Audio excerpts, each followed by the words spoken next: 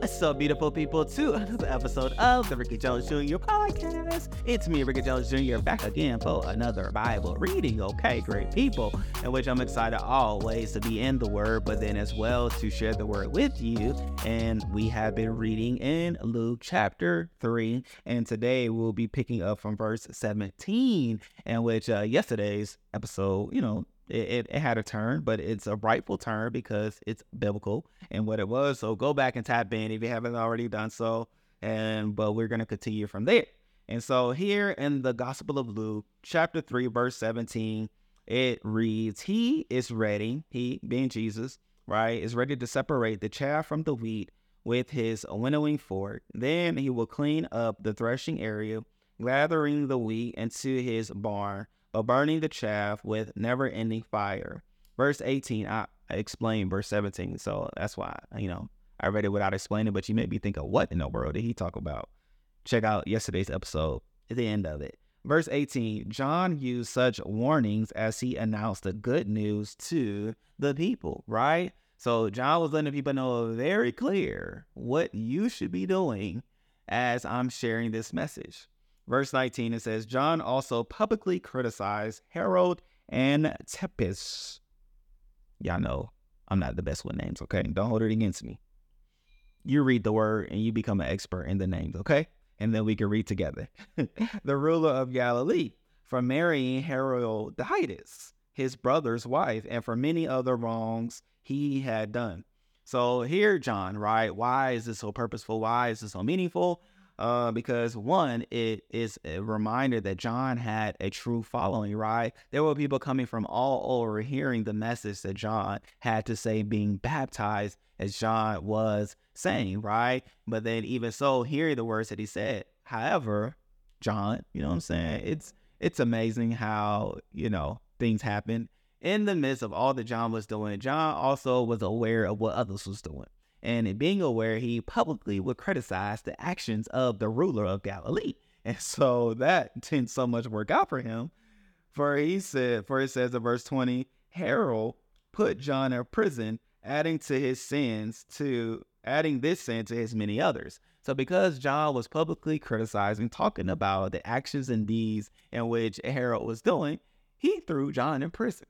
That's all it took, right? You talk bad about me, the ruler of Galilee, you're going to go to prison. That is it. That's all. And so, what can be learned? There's a time to speak. There's a time to listen. There's a time to think your thoughts in your mind, right? And say your words in your mind.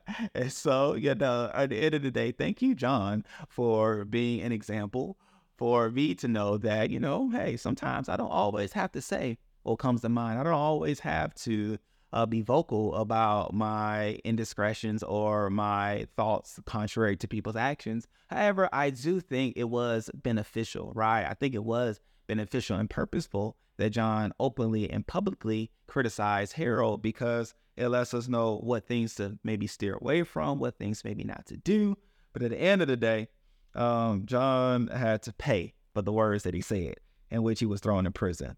Verse 21, it says, one day when the crowds were being baptized, Jesus himself was baptized. So crowds and crowds of people were being baptized, and then it came time for Jesus to be baptized. And it didn't say, however, John was one that baptized Jesus. And so John went to prison. John did come out, and in the midst of coming out, he came in contact with Jesus as others were being baptized for Jesus to be baptized.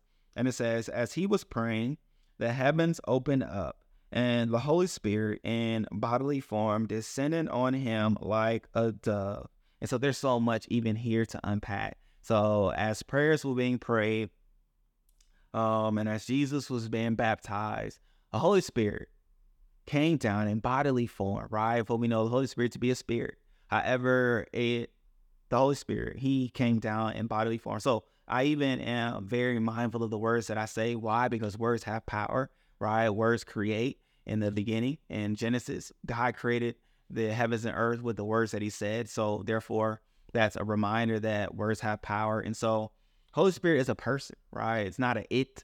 I wouldn't look at myself and say, I'm an it. No, I'm a person, right? I'm a person. Holy Spirit is a person. And so he Holy Spirit came down in a bodily form and descended on Jesus like a dove. So in the descending of the Holy Spirit in a bodily form, he descended upon Jesus like a dove. So I'm sure that this was just a beautiful, beautiful, beautiful, beautiful witness of and to the person of John and of the power that Jesus would walk about this earth with, right? But then even to the previous verses that we even read on yesterday, it's indicative of who Jesus was, of who Jesus is, and the power that Jesus will have.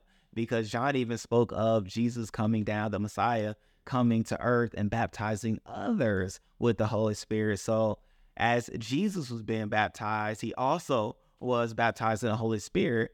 And that was the Holy Spirit that would be in us, who later would believe in Jesus and the life that he lived. And it was so cool, right? Because it goes on to say, a voice from heaven said, "You are my dearly loved son, and you bring me great joy."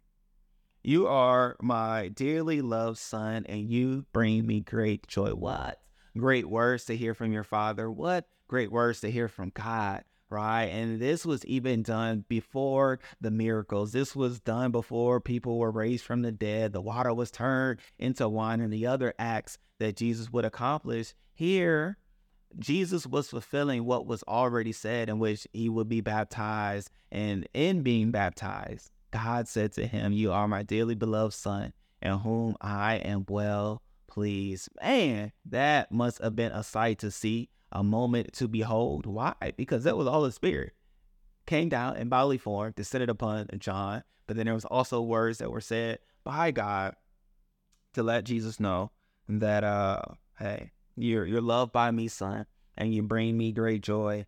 And then it says Jesus was about 30 years old when he began his public ministry. So he was baptized first. Holy Spirit descended upon him, and he heard from God, letting him know that, hey, you're my dearly beloved son, and you bring me great joy. I'm well pleased in you. And then Jesus went out to begin ministry. Jesus went out after receiving the Holy Spirit, right? After hearing that confirmation from God. And then he went out in ministry. He was about 30 years old, as the book records. And so it's so beautiful, right? I love the details. I love what has been written, and I love what can be derived from that. And then continuing in verse 23, it starts to talk about the ancestry, the genealogy of where Jesus came from, right? And I won't read through all of it. You can definitely do so yourself. It's from verse 23 to verse 38. But I do love that it's written and recorded this way, because it lets us know from whom Jesus came from whom the line in which Jesus was derived, and also others as well. And it's cool as well because it's the patriarchs, right? It talks about here in the beginning, Jesus was known as the son of Joseph, because we know he wasn't the actual son of Joseph. He was the son of God through the person of Mary. And then Joseph was the son of Heli. And Heli was the son of Matt, right? And Matt was the son of Levi. And so, that's also why, I'm not going to get into all of that, right? I was about to have fun with it, but I'm not going to do it, because at the end of the day, you can read it for yourself. But the message is all the way to the end.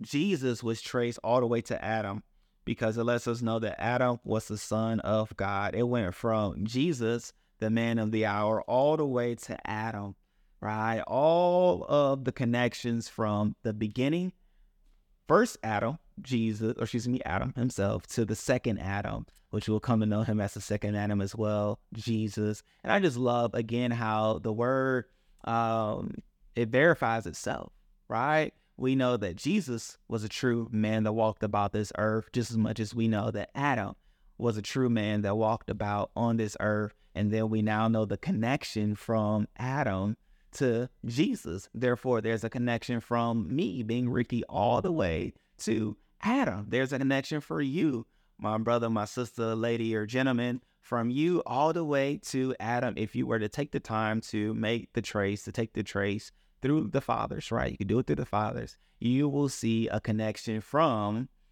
Jesus from you to Jesus and from Jesus to Adam. And I'm even listening to God as I'm sharing with you, because even hearing why and the emphasis of the father, right? Why is it the patriarchs? Why is it the fathers? And that this lineage is coming from, because we are all connected to the Father.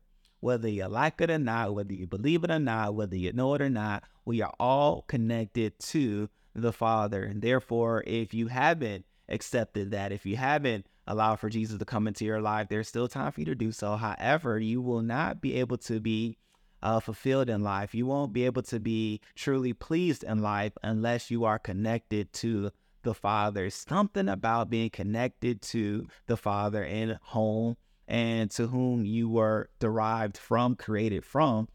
Man, one day we'll talk about that, right? Maybe we'll talk about it soon. But nonetheless, at the end of the day, with it all being said, great people, get back to your connection, get back to your roots, get back to whom you were created from, started from, which is God, and know that you can always be traced back to God if you take the time. The trace is there. So why not locally be connected? Why not through your actions be connected as well, drawing others to him whom created us all? And so I thank you, Lord God. I love you, Lord God, for this day, for this opportunity to read your word, for this opportunity to grow in the understanding of whose we are and from whom we came from. Thank you, Jesus, for being an example to us, to remind us that even we should be baptized. Nobody is too great. Nobody is too lofty. Nobody is too perfect to need to go into baptism, but then also to be baptized by the Holy Spirit, to be indwelled by the Holy Spirit as well. And I thank you that with that, there is ministry,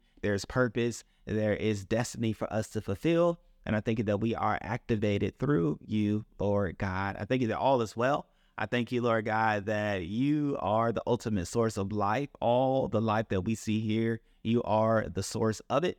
And I thank you, Lord God, that we can always track who we are to whose we are, which is you. And I thank you, Lord God, that when we come to you, we can experience a life and life more abundantly. It's in Jesus' name I pray. Amen. My brother and my sister, I love you and I appreciate you all for rocking with your boy this week. Right? It's Thursday already.